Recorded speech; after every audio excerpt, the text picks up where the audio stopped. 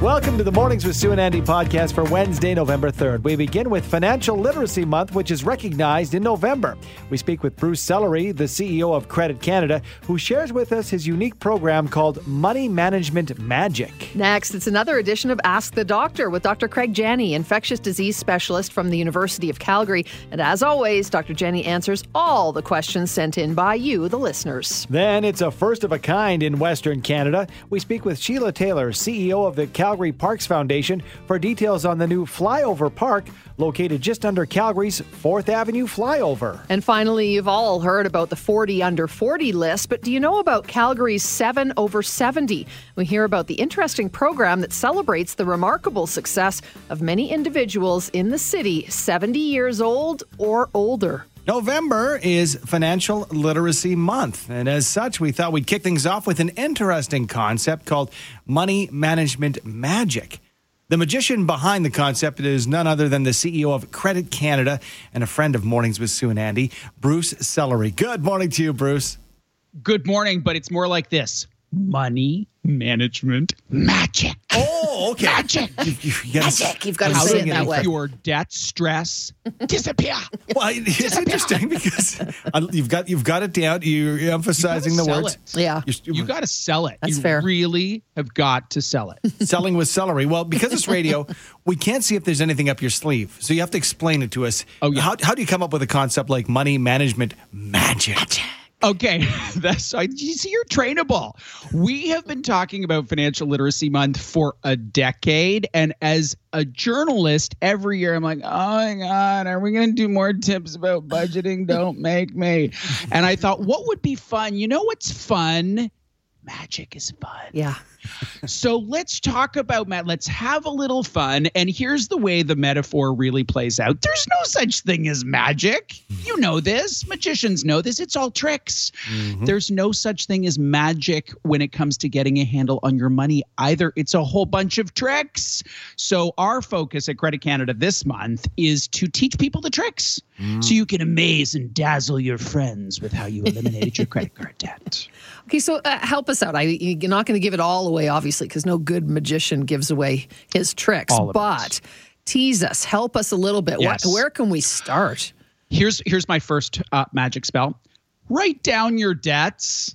Write them all down on a piece of paper or on a spreadsheet, which can be really scary, right? A lot of people don't want to do it because it's scary to see it all in one place. But once you see it, you can start to deal with it. So this is a piece of paper or a spreadsheet. It's got the lender name, the amount owing, the interest rate, the minimum payment, and the date. And then you've got the full snapshot. This is what you're dealing with. You may need a bottle of JD like standing by to pull this trick off, but write it all down, because then the second big trick, and this one I got to say is a lot harder. It's the plan. How are you going to pay it off?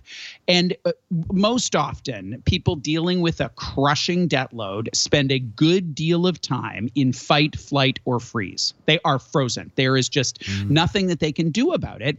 And so writing it down and then starting to have a plan about increasing income or cutting expenses, that's when the show's getting good. Well, we got to really bottom line this, Bruce, because like you say, a lot of people are afraid of it, whether they're flighting or, whatever it might be. And it is daunting. So when we define debt, do we put, for example, our mortgage on there or a car payment, or are these more like credit cards and loans? Is debt? It's more like credit cards. It's more like high interest debt. So the reality for most people is they're going to carry a mortgage for much of their life. Mm-hmm. And at these rates, the mortgage doesn't cost you very much to carry. So it's not that I ignore it. It's just not really what we're talking about. The goal is to eliminate consumer debt, all credit card debt, payday loan debt, home equity line of credit debt, to zero. That's the magic, like snap your fingers and get it to zero. And a lot of people just don't think about it in those terms. Like they're like, I got a couple $1,000s outstanding on my credit cards. No big deal. Let's get holiday shopping going. No, because you are paying somewhere between 15 and 30% interest. And there's so much effort spent on investing returns and how you can hack your whatever. just eliminate your credit card debt. And magically, that is call it a 20% guaranteed return just by taking your credit cards down to zero.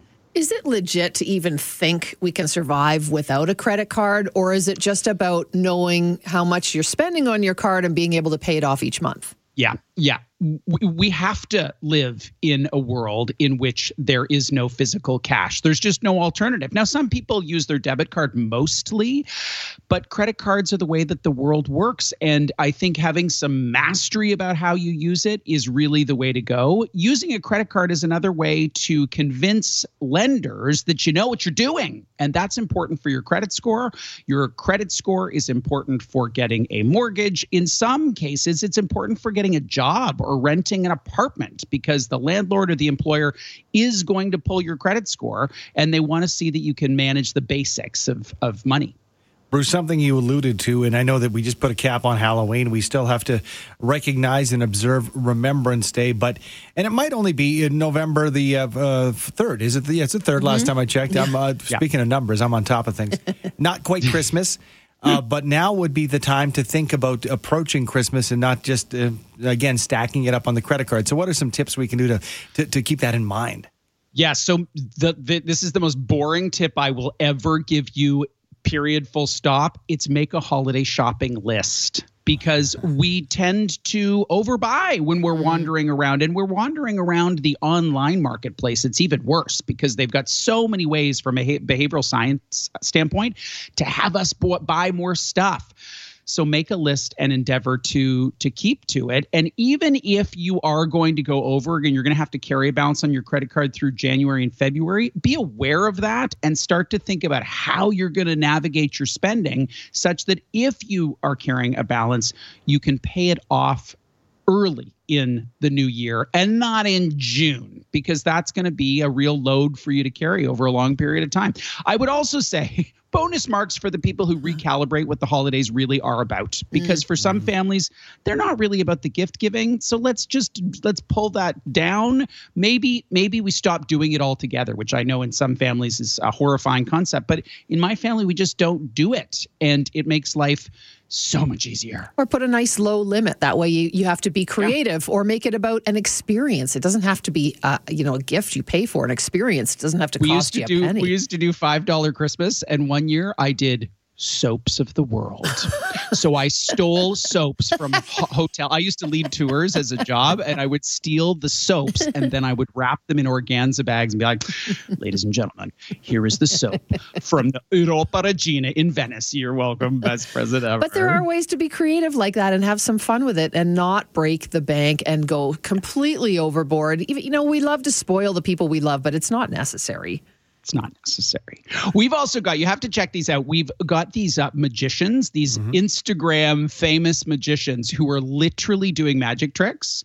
So they're taking the debt and they're taking all the things that you can picture that they would be doing. And they've created magic tricks for Credit Canada. They're amazing. John T. Black is one, Ray Zhu, Phil Pivnik. They're all these great magicians doing these really great tricks. So we've got them out on our social media. We're just trying to have a little bit of fun here. Come on.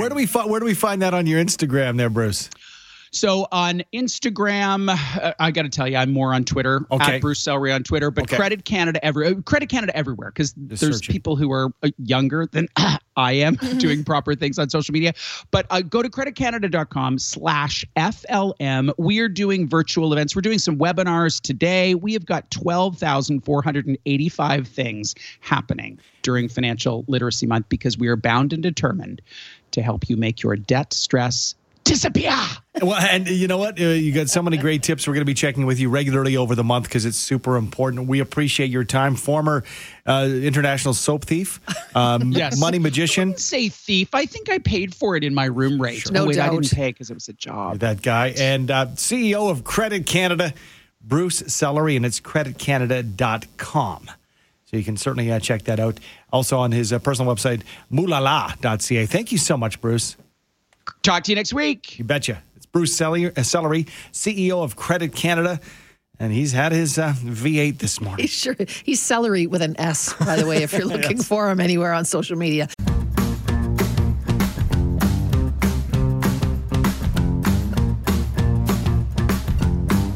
As always, right through the pandemic, we have been joined weekly by Dr. Craig Janney, Associate Professor, Department of Microbiology, Immunology, and Infectious Diseases at the University of Calgary, who's answered all your COVID questions. We keep bringing him back because, Dr. Janney, frankly, we have so many questions that we need to ask of you. So thanks for joining us again today. Good morning. All right, let's start with this one texted in first thing this morning. This texter says, I'm 76, I'm double vaxxed. I want to get the Pfizer booster, but I've heard they're developing a newer, better booster vaccine. So should I wait till that's available or get it now? So I've not seen any information as to when a different kind of booster would be released. I do know that they have put some into clinical trial, but these are moving targets. These were designed against the Delta variant or a version of the Delta variant. Right now, though, it looks as though the vaccines have great coverage against the variants, and those third shots of the current Pfizer or Moderna are working extremely well. So if you're in those risk groups, NACI has recommended that these individuals get a third shot, and I would say that the current one that's offered is offering fantastic protection. Is this a case, though, Dr. Janney? Because, the next one is, should we be concerned about waning immunity from the vaccines? We're talking about the boosters. But if we were to get the numbers down low enough and we have that higher percentage of fully vaxxed individuals, is it going to be an issue if it does wane? It would be much less of an issue, and you're exactly right. If we can get the numbers down in the community, the odds of you running into somebody who's infected are very low, and at the same time, there would be much less challenge to your immune system. So the risk of a breakthrough infection goes down dramatically. The current vaccine, even if it's waning, it still seems to be protecting very well against hospitalization. So we do get increased breakthrough infection, but it is still preventing serious disease in the vast majority of people. So we're actively monitoring that. When we do see a clear signal of waning immunity, there will be indications for others to get that third shot. But right now, it's holding up pretty good. I would expect to see a recommendation probably early in 2022 for everybody to consider a third shot. But at this point, so far, so good. I think there's reason for this worry or fear, but could a fifth wave be around the corner? Unfortunately, I think that is a very clear reality. We were very clear that the fourth wave was a strong possibility with the number of unvaccinated people in the community. And although we've made fantastic progress on vaccination, we believe, at least with the Delta variant, so that's assuming the virus doesn't change anymore, we need about 90% vaccinated for true community-level protection. And that's not 90% of eligible, that's 90% of everybody. And currently, with about 10% of the province unable to get a vaccine, it basically means we need near 100% vaccine coverage of everybody else. And we're definitely not there yet, which means if we were to go completely restriction-free, we would expect to see a resurgence in cases again. All right, this one here is interesting. It's sort of to that point, you mentioned the Delta variant, and that's maybe the most common one when it brings the rising case numbers up. The question is, will COVID ever be a thing of the past, or will we continue to see new variants causing a spike in cases as we move months and years from now? It looks as though it will be with us now forever, and that it will continue to evolve. So we will continue to see new variants, which could drive outbreaks. But again, once the whole community has a level of protection, those outbreaks will become disconnected from hospitalization.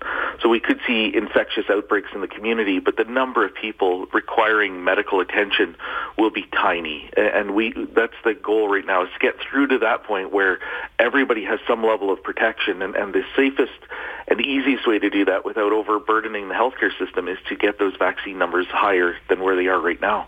A text from George, Dr. Janney, if I'm double vaccinated and I run into COVID, can the symptoms last just a day, or would it be longer, or how does that work? It's up to the individual. Unfortunately, there's no direct way to predict that. The good news is the vast majority of people, double vax, run into somebody, you'll be protected. The majority of people will not even become symptomatic. Those that do, it can still go on for several days. But the majority of those people who do have a breakthrough infection will not get sick enough to require medical attention. So no hospitalization, no ICU. The few we are seeing in the hospital are a tiny, tiny percentage of the vaccinated portion of our community. All right, this is a very specific one for you, Dr. Janney. What can you tell us about Miss C? My friend Dan has a 5-year-old in ICU with his COVID complication. What is it? Yeah, so this is a multiple systemic inflammatory condition. And what happens is the body in younger people, especially pediatric patients, seems to have an inflammation in and around their blood vessels. So they get swelling and they get this immune reaction to their own blood vessels or the tissues around them. And it causes things that we heard of earlier in the pandemic, these idea of blue toes and other problems that indicate circulation. But in kids, this can be very severe. And in fact, some of the people in the ICU at the Children's Hospital are there because of this inflammatory disorder.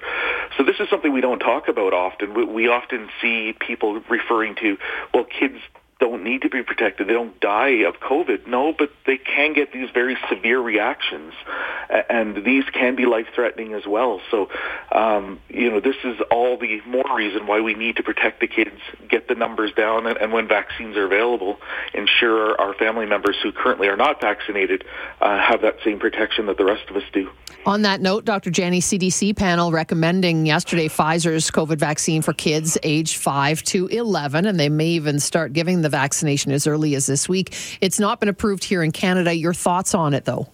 Yes, I think this is good news. I mean, this, we know the CDC and the FDA do a pretty rigorous check, so it does suggest the vaccine is good, but that doesn't directly translate to approval in Canada. Our experts are going through this at Health Canada. I'm just encouraged that if both the FDA and the CDC think it's safe, then odds are the Canadian experts will come to the same conclusion. The data has been submitted to Health Canada. It is currently under review. If all goes well, I would expect an answer in the coming weeks for that here in Canada. More on the variants, and this one comes in from Tina. Is Delta still the main variant of concern? Currently it is. So this is the one that is broadly circulating. It is many times more infectious than the original strain, and it seems to cause more severe disease, at least in younger people. So this is the one that is currently occupying the healthcare system, although we are looking for other variants, always screening for them. We have identified a small number of other variants, but those haven't seemed to take off in the community yet, so that's good news. But right now, Delta absolutely is the number one threat to Albertans. Dr. Janney, can you hang on a couple of minutes? Of course. Excellent. We'll bring you back. Dr. Craig Janney, infectious disease specialist, Department of Microbiology, Immunology, and Infectious Diseases at the U of C. Back after commercials. More time with Dr. Craig Janney, infectious disease specialist from the University of Calgary. Thanks again for taking the time with us, Dr. Janney. Let's ask you this question, and it's a personal question. I've taken my toddlers both for COVID-19 tests when they've had coughs and runny noses. However, now they have some stomach bugs, and we've seen some vomiting. Is that something we should look for in the kids? Is that any indication, or does it point to any of the indications we should get a test if we're feeling physically ill? Yeah, with the younger kids, it is normally now, based on Alberta Health, a combination of symptoms. So a single symptom, such as a runny nose or a sore throat, is not enough now in elementary kids to really encourage them to go get tested. So we're looking for a combination of symptoms. So some GI problems, absolutely, if they're coupled with other symptoms. And the best way to do that is Alberta Health has a really simple-to-follow checklist. So you log in or just go to the website, indicate the age. Are you looking for a youth or an adult? And it simply asks a series of really basic questions. Is there a new runny nose? Is there a new sore throat? And at the end of that, it actually gives you very clear instructions whether you should go for testing, whether you should self-isolate, or whether those are not enough yet to really flag you as potentially COVID, and that the kids can, for example, still go to school even with a single symptom. So really easy to use, really just basic questions. Click on each answer, and then it'll send you in the right direction, and even instructions on how to book a COVID test if necessary. Well, that's helpful, because I know that people are starting to see a little symptom popping up here and there. So exactly. It's some good help. To the same end, though, this is another reason why it's critical to get kids their flu shot this year. Mm-hmm. In that, if they get a runny nose or a sore throat, you want to make sure that it's not the flu, and that'll not only reduce their chances of catching anything, reduce the odds that they're going to be symptomatic one morning and have an excuse to stay home and play Nintendo all day. So get them right back out the door.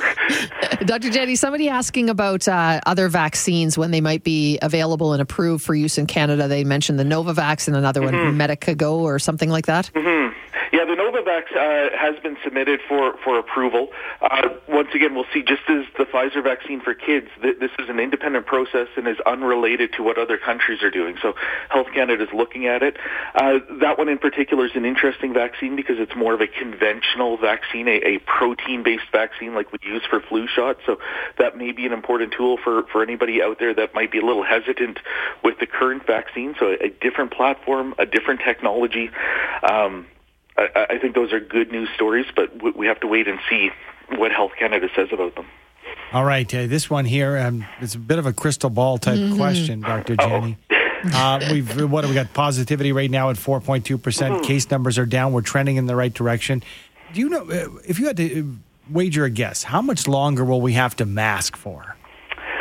So personally, I think we're going to be masking until we get some substantial rollout of vaccines to the younger kids. We do know that they're at lower risk of severe COVID, but not zero risk. We had a question even today earlier about that, about the systemic inflammatory response.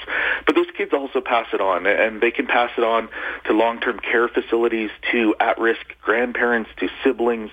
And it's a substantial portion of the population. 10% don't qualify for vaccines yet. So I think we need to get that chunk of Alberta protected, or at least a good piece of it protected, if we're going to be able to start to move forward. The other piece that's tied directly to it, the daily numbers are looking fantastic, and that really is a credit to everybody following the rules, getting vaccinated. But our hospital numbers are still extremely high, and we simply have no margin yet to see cases tick up at all. So I think we need these health measures in place for at least several more weeks until we have some capacity back in the healthcare system. Our ICU is still floating around the high we had during wave 3, despite the fact it's come down by 60 or 70 patients from the current wave. So we have a long ways to go before the healthcare system has that capacity again. As always, thank you so much for sharing your knowledge. Thanks for answering our questions. You're welcome, both. Take care. Appreciate it. You too. Dr. Craig Janney, Associate Professor, Department of Microbiology, Immunology, and Infectious Diseases at the U of C.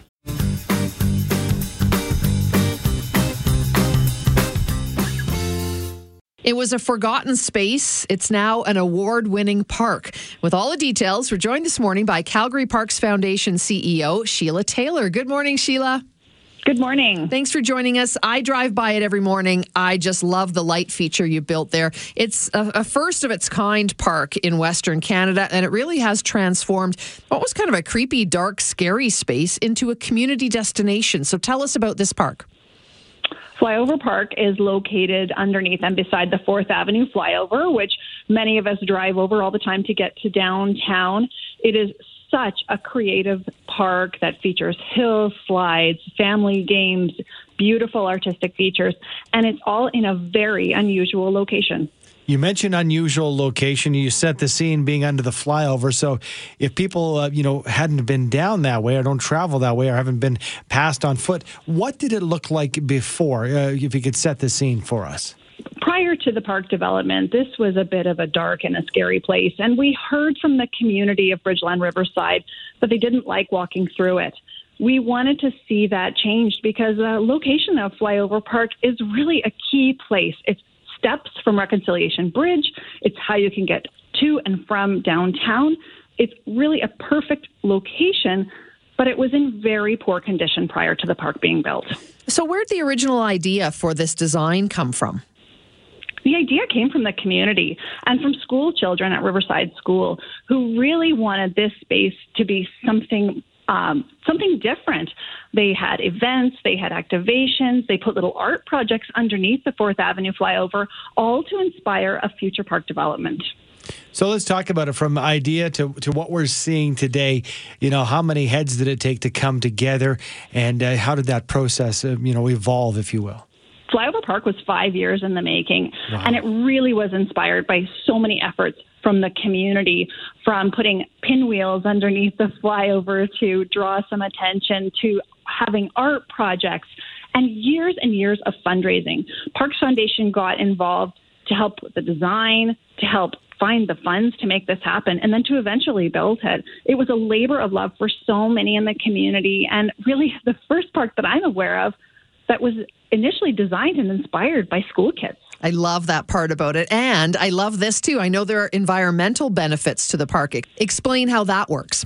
There's a lot of runoff that comes from the flyover. There's 20,000 cars that head over that bridge every single day. And so we wanted to ensure that the park dealt with that runoff properly. So we have environmental features like bioswales and rain gardens that are built into the park so that we can ensure all of that water is dealt with properly. What you have is a really great and concrete space that has been turned into a green and thriving space with local plants, with pollinator plants. It's really quite a beautiful place that's also so fun and functional for families. Sheila, I'm wondering, is this the kind of first of its kind in the city, or can we look at other examples of forgotten spaces that have been spruced up, or are there others in the works that the Calgarians, might want to know about?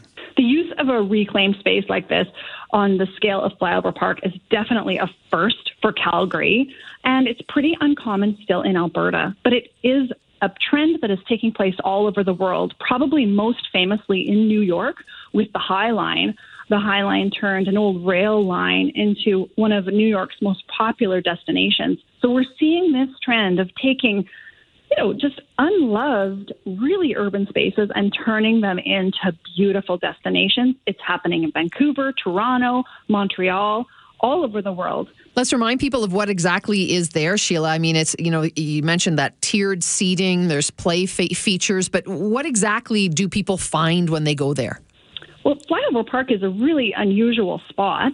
There are massive hill slides that are a lot of fun. You can run up the hill and then slide down these huge slides. You won't see anything like it in Calgary.